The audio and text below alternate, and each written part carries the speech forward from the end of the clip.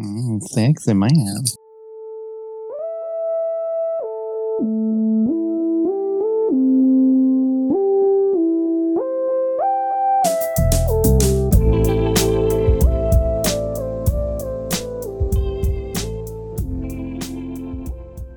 Welcome. You are listening to Two Girls, One Podcast. Damn it, I keep forgetting this is not that podcast.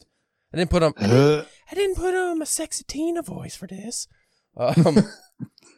This episode won't be sexy at all, actually. It's the opposite of sexy, if I must say so myself. Yeah, it's a feel good episode, and you have a good outlook on life.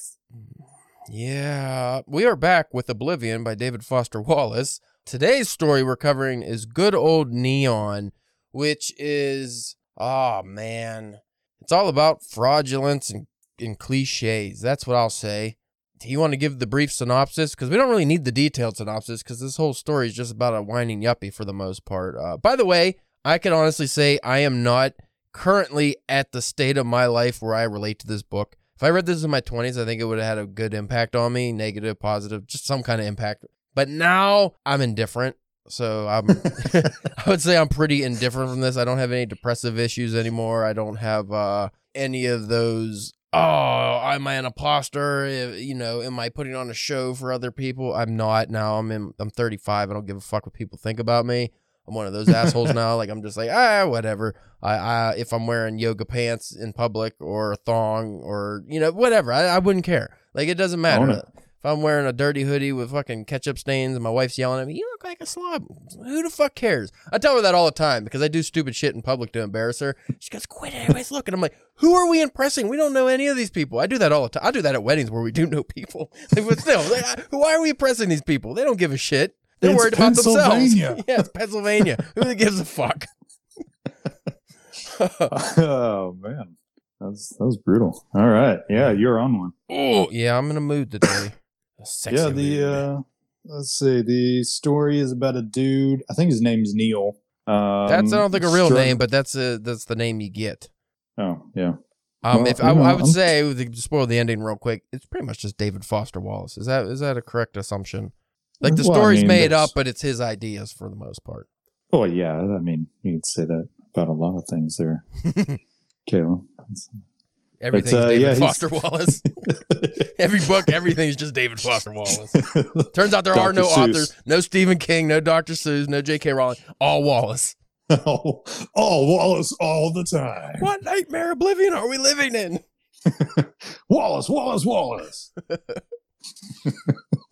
Yeah, dude is struggling with feeling inauthentic, or as he puts it, inauthentic, but it's like he's just in the perpetual need for approval from absolutely everyone at all times. And so he feels like he's a fraud because he's not doing anything necessarily just for himself, because he gets wrapped up in, being concerned about putting on something to impress other people or gain other people's gratitude or appreciation or adulation or whatever like that, except for some weird yogi kind of guy that he thinks sees through him and his fake charade, but is not totally convinced that he did see. It's weird.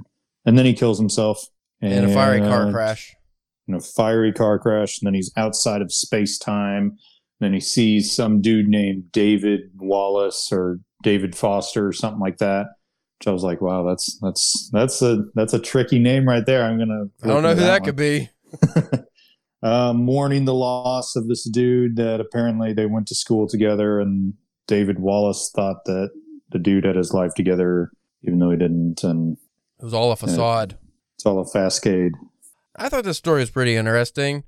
This actually really reminds me of No Longer Human by Osamu Dazai, because that is a story, granted it's set in older Japan, but that is a story about a guy who puts on an act for everybody else. It's pretty much the exact same story, except for this is about a yuppie in, 1991 is when he kills himself, apparently. And this guy's whole issue is he puts on this facade, he puts on this act for everybody else. He's a fraud, and he knows he's a fraud. It started when he was 4 years old, when he realized he broke a fancy bowl that was like an antique from his, I guess he's adopted, his foster mother's grandmother or something gave it to him.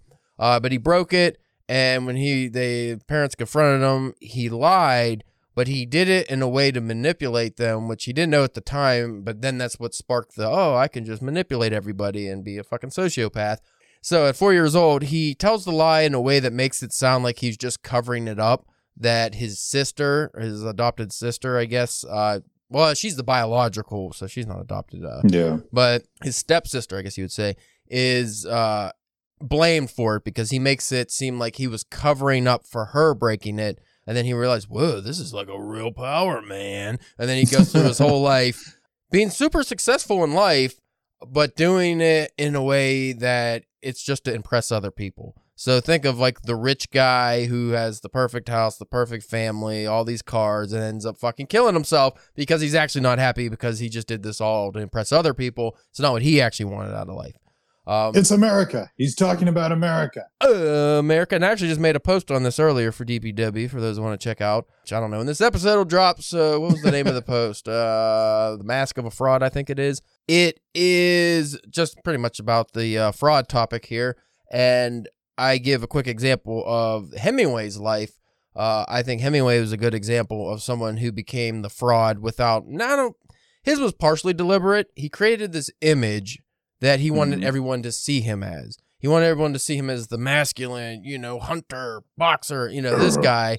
And while that might have been him to a degree, obviously he amplified that by thousands to make it over the top, to the point where if you think of Hemingway now, a lot of people might not know his writing. They just know Hemingway, the character that he created. Yeah. So it actually overtook his life. The fraud overtook the real him. And I think you could kind of say that happened to Hunter S. Thompson too. Maybe I don't know too much about. Well, Hunter if you S. think Thompson's most life. people think of Hunter S. Thompson, they think a crazy drug addict, wild man. And while he was that, that wasn't necessarily all he was. Obviously, like he was an author, he was a great writer. What? But most people know him as the fucking druggy guy. And They know him as Johnny Depp.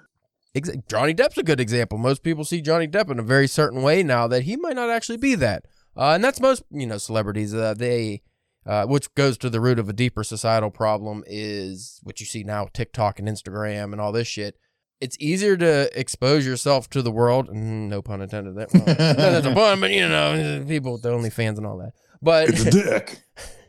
it's a flaccid cock, but then it gets big. No. What are you doing, buddy? There's a dog running down. He wants food, but I already gave you food. But the problem is, like, everyone has a voice now, which is good to a degree, but, not everybody should have a voice.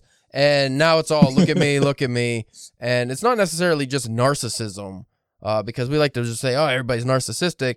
I think a lot of people just want to stand out from the crowd because everybody's doing the exact same thing. So they just like, nobody sees me. I want to be seen. But then that becomes the facade. You put on this act for everyone. And then another example I used in the post was you think of the people that have like the positive social media accounts. Like you think of the TikTok where it's all about body positivity and being your authentic self and all that. Well, the person that is doing that, while they might be genuine in their message, they're still doing it in a way where it's how they want you to see them. It's how they want you to perceive them. So it doesn't necessarily mean that that's 100% their actual thoughts all the time, because nobody just thinks like that all the time. Everyone's very different, and we're all very layered, I'd like to think anyway. Some people might not be, but like nachos. Yeah, deep nachos. But I think that going back to the fraudulence of this David Foster Wallace story, to just please make a different segue here, if we go back to him being, is this really just his thoughts and being about David Foster Wallace? Because I do get that impression before we get to the whole ending where it keeps saying David Foster Wallace and stuff like that. Like, just his thoughts and whatever. Oh, shit, I lost my train of thought because stupid husky. What do you want, bro? Sorry, if there's howling in the background over here, it's my child. There's howling back over here. It's my child. Wait, what? What? My dog, he's my child. He's got paws, but he's a baby. But I think, anyway, so in this story, I think Wallace is expressing his fear of being a fraud. And I think because he was such a smart guy that, he probably did analyze everyone. Because the main character in the story, he ends up going to an analysis, I think it was, pretty much like a therapist, who he ends up analyzing more than the therapist analyzes him, and he ends up manipulating him. And this guy's problem is he doesn't want to manipulate people. He knows he's a fraud, but he doesn't know how to stop being a fraud. And I kind of think that maybe that's how Wallace felt, because he ultimately ended up killing himself. And I think maybe that had to do with, he had very severe depression.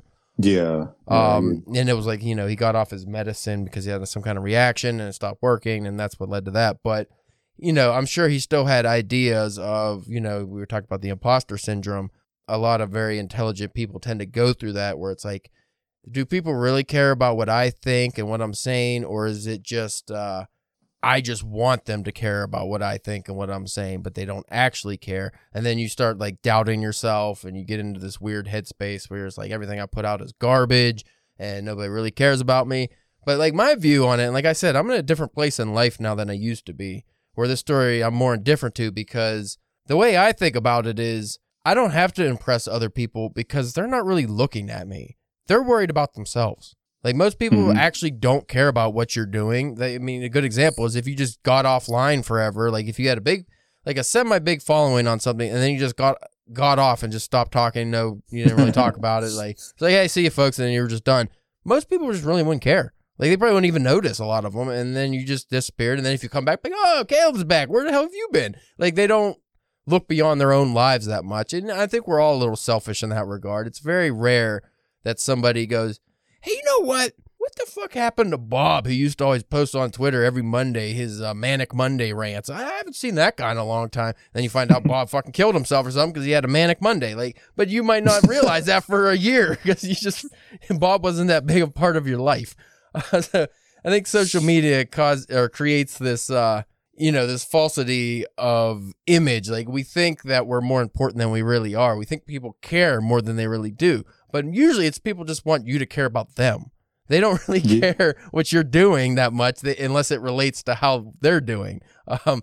You see that a lot with celebrities, which makes me like just ill. I always see like when The Rock posts something on Instagram, if you go on there, it's just like say he posts a workout video or something. It's 1,000 celebrities going, yeah, get it, brother. Oh yeah, fire. Yeah, fucking cool. And then it's just like, those people don't give a fuck about what The Rock's doing. They just want the people in his comments to see them and go to their profile. Like that's all it is.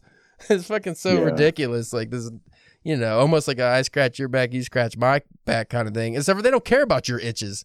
Like, yeah, it's more of like how we've talked about a lot of the indie scene or the self-published authors on social media will just be like, hey, buy my. Oh wow. Told you. Hey, buy my book. Buy my book and I'll buy yours, and you can we'll review each other and really just lift everyone up and nothing all happens. That stuff. And it's just like a gigantic ring of people. Like, there is no follow through. Everyone's got their hands on each other's dicks, but nobody's pumping. So it's like just a lot of dry chafing on the dick. It's like, okay, are you gonna do something or are you gonna put it down? Hey, Nacho. I gotta go take care of this fucking guy. Apparently he needs more food because he's yelling at me again. I let him down here. I took off his jangly chains, and he has to be seen. So did his chain hang low? I'll be back in a minute.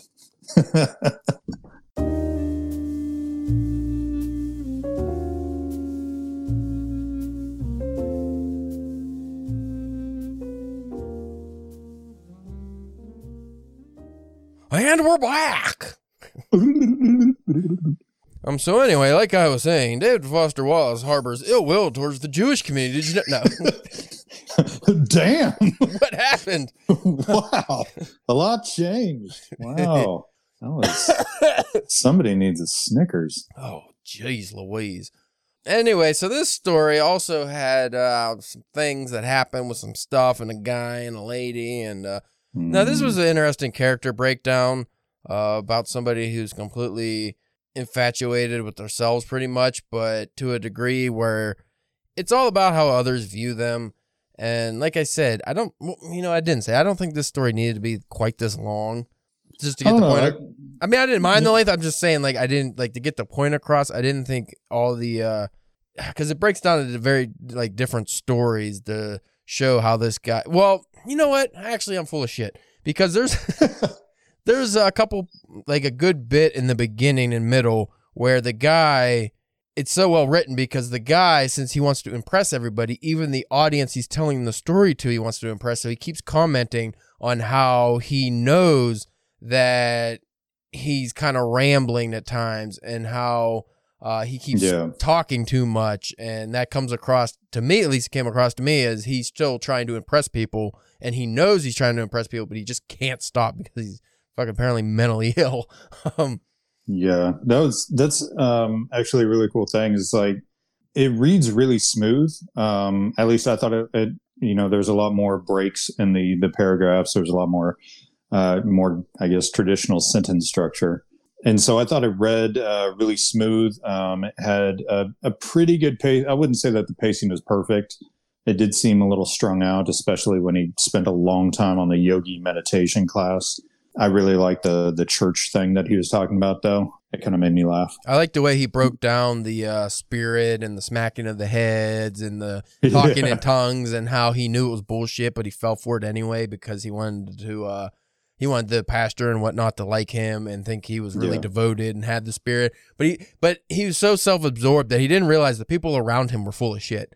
Like, he was like, oh, yeah, I just had it. Like, he smacked me in the head and I fell back and I knew I didn't have the spirit. I'm just pretending. But, the guys next to me, they had the spirit. No, they didn't either. Like, that's the whole thing about this story is he never stopped to think that maybe nobody gave a shit about what he was doing, or maybe they were all frauds too. Like, I don't think he mentioned once that other people were frauds as well. Did he? No, I don't think so. And that's one thing I was wondering. I was like, okay, so this dude has some issues because he's I think we would traditionally say he's extremely self-absorbed. I would almost posit that it's not so much a fraudulence or a self-absorbed as like he's paranoid the entire time is what I took from it, because he's viewing his life from the eye holes of another person. And the only way to be free of that is either to be completely alone or to essentially what happened in the end of the movie is to die. So, or not movie, it plays like a movie, but no, is to die. But then, and he's, what I found kind of weird is that at the very end, he's all like, oh yeah, in the afterlife, everything's happening all at the same time. You gain this grand kaleidoscope of perception. It's really difficult to explain. He tries like 3, 4, 5 different ways. And yet the entire time he's still changing his wording and he's still like pandering to the people reading it. And then kind of like, I didn't take it like he could see everything that's happening. I took it as like he understood everything in his life. And so him kind of looking down and seeing David Wallace or whatever the dude's name was, David Foster, I don't know, DFW. And then like, I was like, he wouldn't be able to understand and perceive the innermost workings of that guy's thoughts and everything like that. And so he's doing the exact same thing. He's not free of it. He can't be free of this. And so it's just, he's always going to live his life. Even when he's dead, he's going to die his death through the eyes of others. And it's just, it was like, well, his whole death scene, he took a bunch of Benadryl and crashed into a brick wall out in the country.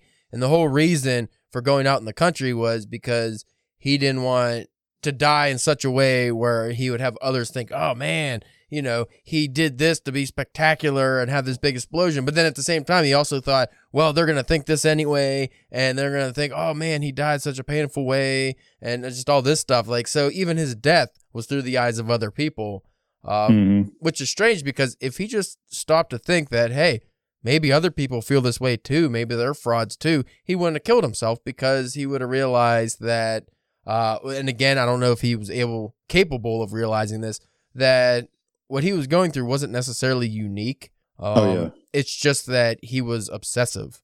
And the degree of obsessiveness, like if you go back to the meditation story, where he's in a meditation class and he gets dubbed the statue because he's the only one that can hold a meditation forever, but he's not really meditating. He's just doing it because other people are watching him and he hates it and he's very uncomfortable and his whole body's on fire and he's cramping and all this stuff. But he holds it just because others are there. But when he tried to do it at home, he couldn't even hold it for a couple minutes. So he didn't do the at-home meditation exercises, and he was a fraud. And he thought that the guru guy knew that he was a fraud. He felt that guy knew and could see right through him and knew this was all an act and all this stuff. And he goes on and on about that. But did the guy really know? I mean, why would he really, what sane person would think someone else knows that you're a fraud? Like, he probably just thought, oh, he's good at meditating. Like, I'm sure the guy didn't really look into it like that. Yeah, the guy was probably just holding a class. We're talking about him as if he's real, but probably just holding the class because he had bills to pay and all this crap. And I think the main character, Neil, talks about how he was thinking about going and asking, talking to the guru or the yogi or whoever it is, and being all like, hey, how did you see through me? How did you know I was a fraud? Is there a way of getting over this?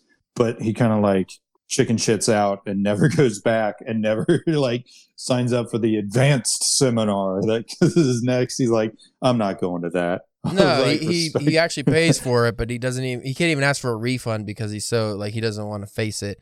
But what he does instead of doing what he wants to do, which is, talk to this guru and see how he knows that he's a fraud, he goes to an analyst who he knows isn't going to find out that he's a fraud, even though he tells him. He knows the guy isn't going to give him the answers he wants. He's going to give him the answers that he can use to manipulate the doctor. And then he ends up analyzing the doctor and coming up with all these things that might not even have been true about him being a homosexual and having these hidden desires that he's pushing onto the patients and all this nonsense. And I was like, again, is any of that true, or is that just because you were a crazy person who's just putting all this on someone else? Yeah, there was a huge degree of narcissism. I don't necessarily play this out or see this as a tragedy. When the first read through, I could see it. Okay, well, this is more of a tragic story.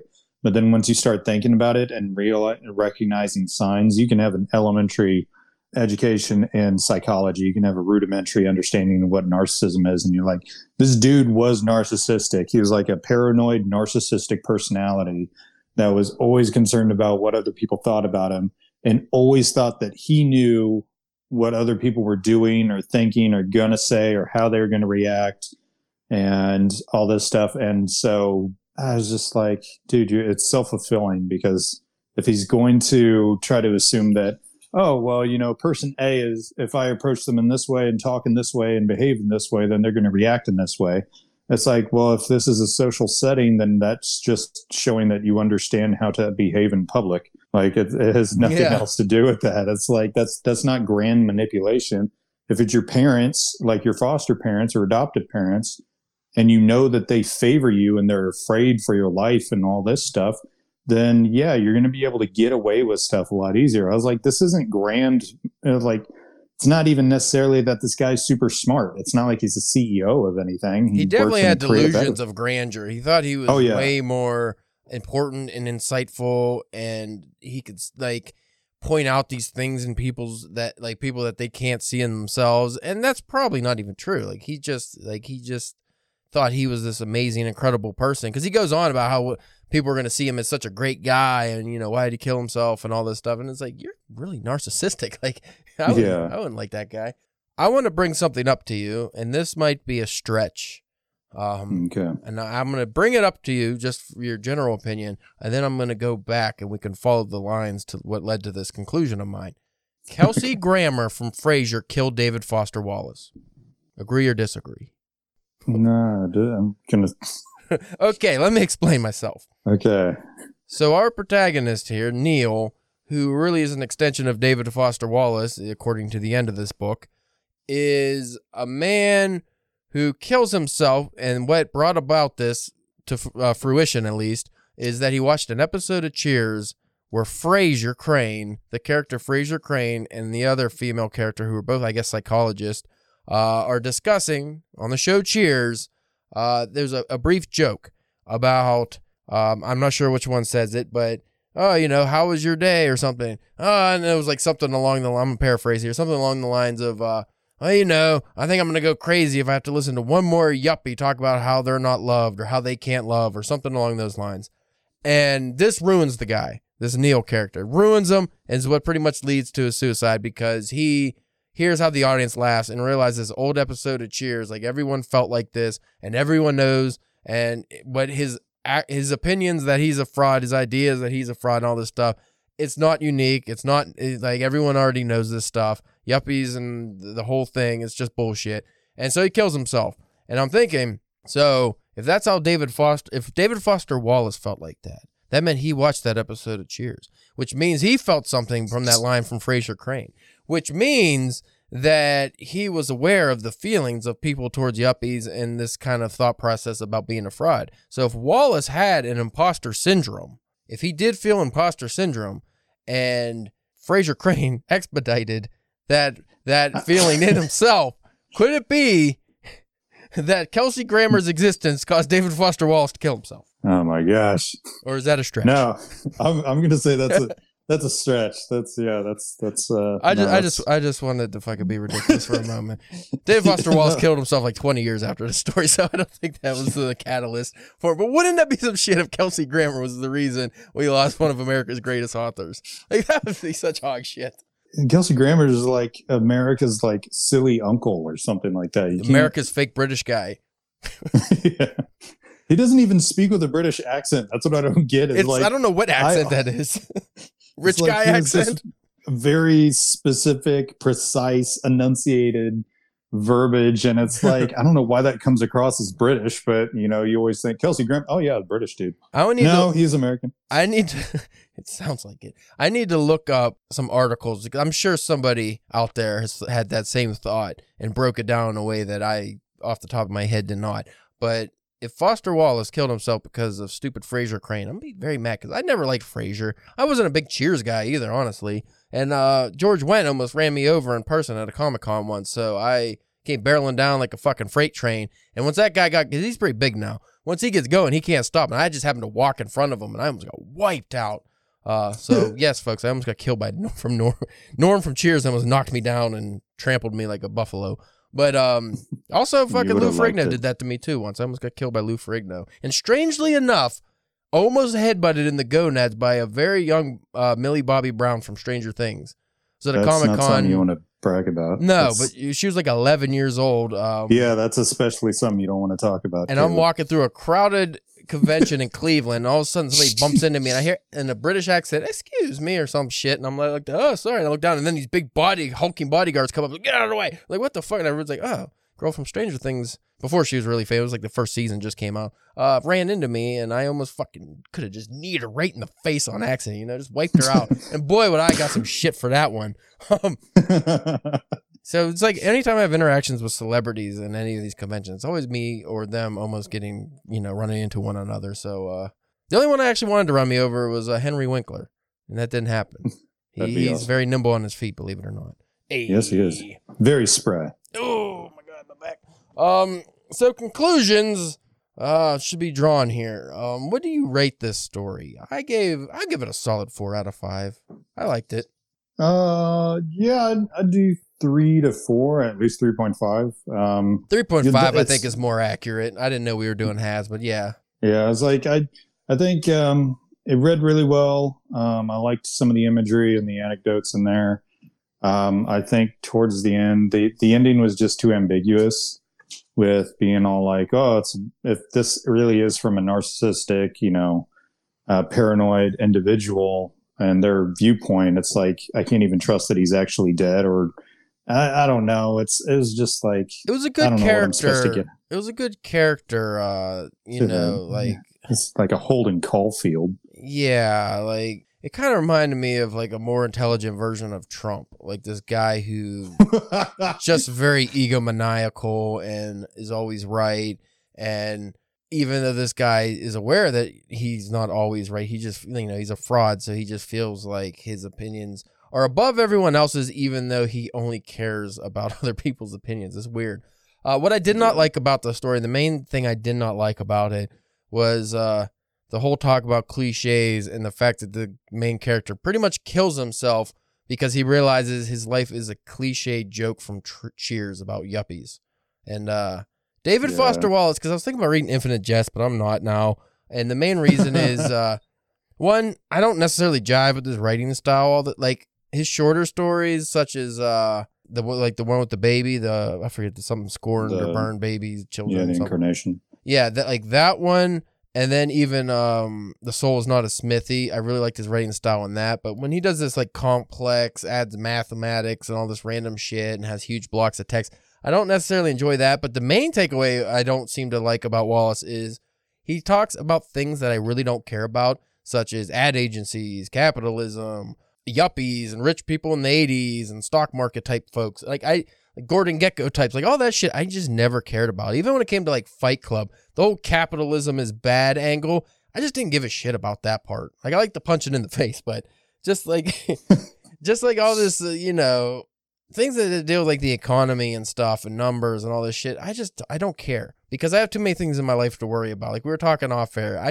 I can't be consumed with that kind of stuff. And I feel like his work is mainly consumed with those kind of ideas. Like I said, the reason why I like that child story so much was because that was real. That was human. Like that was a look into what people would actually feel. And while this story did that, it did that from more of an analytical way, in my opinion. It did that from, like I said, like how that No Longer Human, it was about a guy, pretty much like this guy, who it was all about how other people perceived him. But that still had like an overarching story. It wasn't just this guy and how he feels all the fucking time. Like there was other things happening.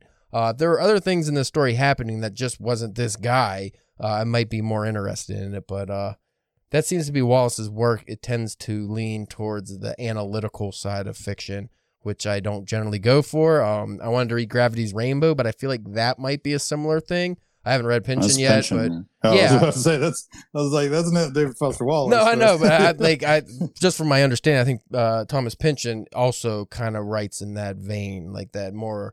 Yeah, like I said, I haven't read his work at all, so I can't really judge. But just from what I've heard about like Gravity's Rainbow and stuff, because that was on my list, because it was that and Infinite Jest, the two big tombs that I think Gravity's Rainbow is actually only like 700 pages, but it's probably dense. Yeah. But I think that's more like this kind of analytical fiction where you're looking at life and in the terms of almost from like a fucking robot or something. I don't know. I'm not about fiction like that necessarily. I want more human levels of emotion and feelings, and I want these elements to my fiction to be something that can hit you more deeply than intellectually.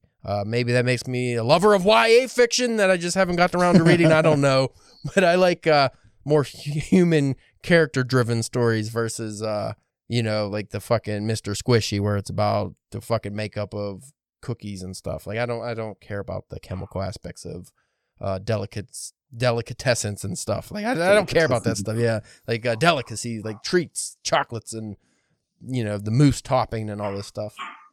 Moose topping. Now your dogs are barking. Yeah, they're being assholes.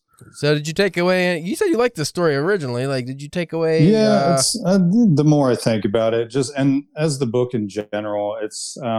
I think my issue with his writing is not necessarily the analytical thing, or because it's kind of interesting. I can't say that it's like totally enjoyable, but I do find it really interesting to read, like sort of a computer, like you said, a computer program's analysis of what is this human, what is going on, very detached from reality sort of thing, or detached from the situation.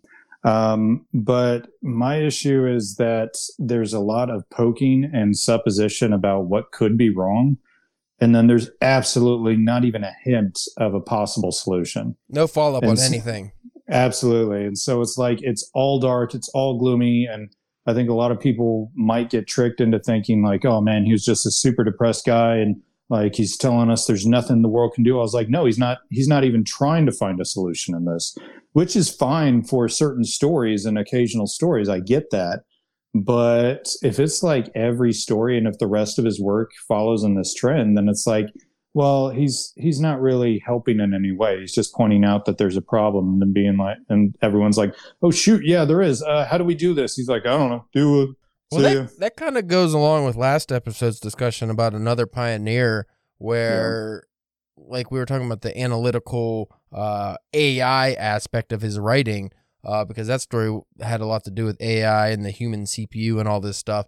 And one big component of that story was that you could have bad data and that would result in bad answers. So if you input a bad question, you're going to get a bad answer in response. So like the way this story and most of these stories go, like you said, they don't have a solution. It's just pretty much the question is all he does is he gives you this scenario and then you just have to come up with what happens. Like even the Scalding Children story, 2.5 page story about a kid who gets burned. There is no solution to that. There is no outcome. We talked about it as if it was just an origin for a greater story in the future, but he doesn't even, he didn't bother with that. He just told you this small event that happened and never followed up on it. And then, that's most of these stories. There's no follow-up to anything. It's just, I'm going to present you with this as a fact, or, even though it's fiction, I'm going to present this guy's story as a fact as I see it, and then you just have to interpret it any way you want. And there is going to be no answers for you because I didn't even bother to input good or bad data. I just gave you, the source code, and that's it. There's nothing after this. You're not going to get any explanation. It's not, what's the answer to life? And then it's 42 from Hitchhiker's Guide. There's not even the question. We just, all we get is just life. He just shows us life. That's it. There's nothing else. There's no question. There's no answer. It's just very cut and dry and somber and depressing. I would like to see an upbeat story, but you finished this, right? So I'm imagining there's no upbeat stories to be had. Not really, no. And I've seen the Reddit posts of all the younger guys that are just jacking off to how great he is and how nobody understands his writing except for them and all this stuff. And it's shut up. But it's the exact same guy that posts on all those, I swear. Yeah. Because I was looking at those too, and I was like, are these all the same guy? They sound exactly the same as they break this down. They must have all took the same course in college. Probably. And then it's so what have we done? We've done 5 stories so far. Yes, sir. We have. All of them don't have endings, is what I've been kind of thinking over it, trying to think, okay, what was my favorite beginning? What was my favorite message? What was my favorite ending? I was like, they don't even really have endings. And it's not that they have an open ending, because an open ending is oh, shoot, this ended. Where is it going? Oh my gosh, there's no clear answer, or no clear direction, but that it's moving. And that would be an open ending. But this doesn't even have an ending, because he ends it, and then he'll spend a couple paragraphs talking about something that has nothing to do with anything. It's like the burned children story. At the very end, they're rushing to the hospital. They're doing all this stuff. And then all of a sudden the baby's outside of himself and he's growing big and he's walking and he's talking. I'm like, what is this? And what? And then, Mr. Squishy, the guy is starting to vomit and all this stuff on his desk. And I'm just like, guy, I know Stephen King has a problem with bad endings, but you might actually have him beat, dude. This isn't even hinting at an ending. This is just sort of oh, shoot, I lost steam. I'm done. It's all philosophy to think about without any solutions or there's no end goals to these stories. So you get David Wallace's philosophy on things and the way he thought about things, but you don't get any kind of satisfaction from it, in my opinion. I don't feel in this story, okay, it's a look on how people feel in society about how others view them and how important that is and the kind of way that could play on your mind.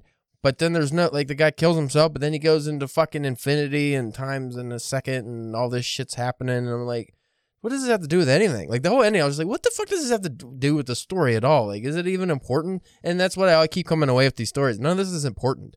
And is that the whole debate we had before with Cormac McCarthy's fucking nihilism? Is it if nothing matters, then what's the point of reading this? Why should I even think about this then? It doesn't serve me. All it does is, if anything, hinder me. Because if I read stories like this, I might get depressed. But that's about it. I'm not going to feel upbeat. I'm not going to think about things. You know what? Maybe I'm a fraud. Maybe I should really think about that and fix myself. But then again, maybe that's just coming from my headspace. Maybe if you could relate to the character in the story, maybe it would help you out. I don't know. I don't feel like it would, but I don't. Yeah, I was like, the dude kills himself. I don't think there's any lesson here other than don't kill yourself and maybe don't be a dick. I don't know. Fraser Crane's making you kill yourself, fucking Jesus. The next story we have, actually, I think we should, next episode, we can cover 2. I'll have to get your opinion on this. Philosophy in the Mirror of Nature. It's only 12 pages or 8 pages. I think I actually like that one. Yeah, but that's 8 pages. So can we spend a whole episode on that, or should we do that and Oblivion? Because you said you hated Oblivion, so. I hated Oblivion. So maybe we won't talk about that one as much. Because I might not make it through it. Together. We can be like, Oblivion was stupid. And going back to philosophy. So next episode, we'll cover Philosophy in the Mirror of Nature, because I'll at least read that one. And then we'll do Oblivion, the title story. And then that leaves us the Suffering Channel, which we'll do in the final wrap-up episode. I don't even know how to feel about that one. Yeah, I don't know how to feel about any of these, honestly. I'm devoid of feelings because I'm an emotionless robot who just analyzes other people's behavior and their supposed emotions, but I can't understand their emotions because I'm a robot. And then I'm going to write a book about it, and I'm going to make millions of dollars, and I'll be David Foster Wallace. I'm sure David Foster Wallace had feelings. I just don't think any of them were good.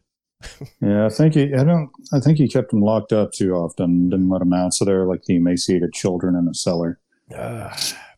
Yeah.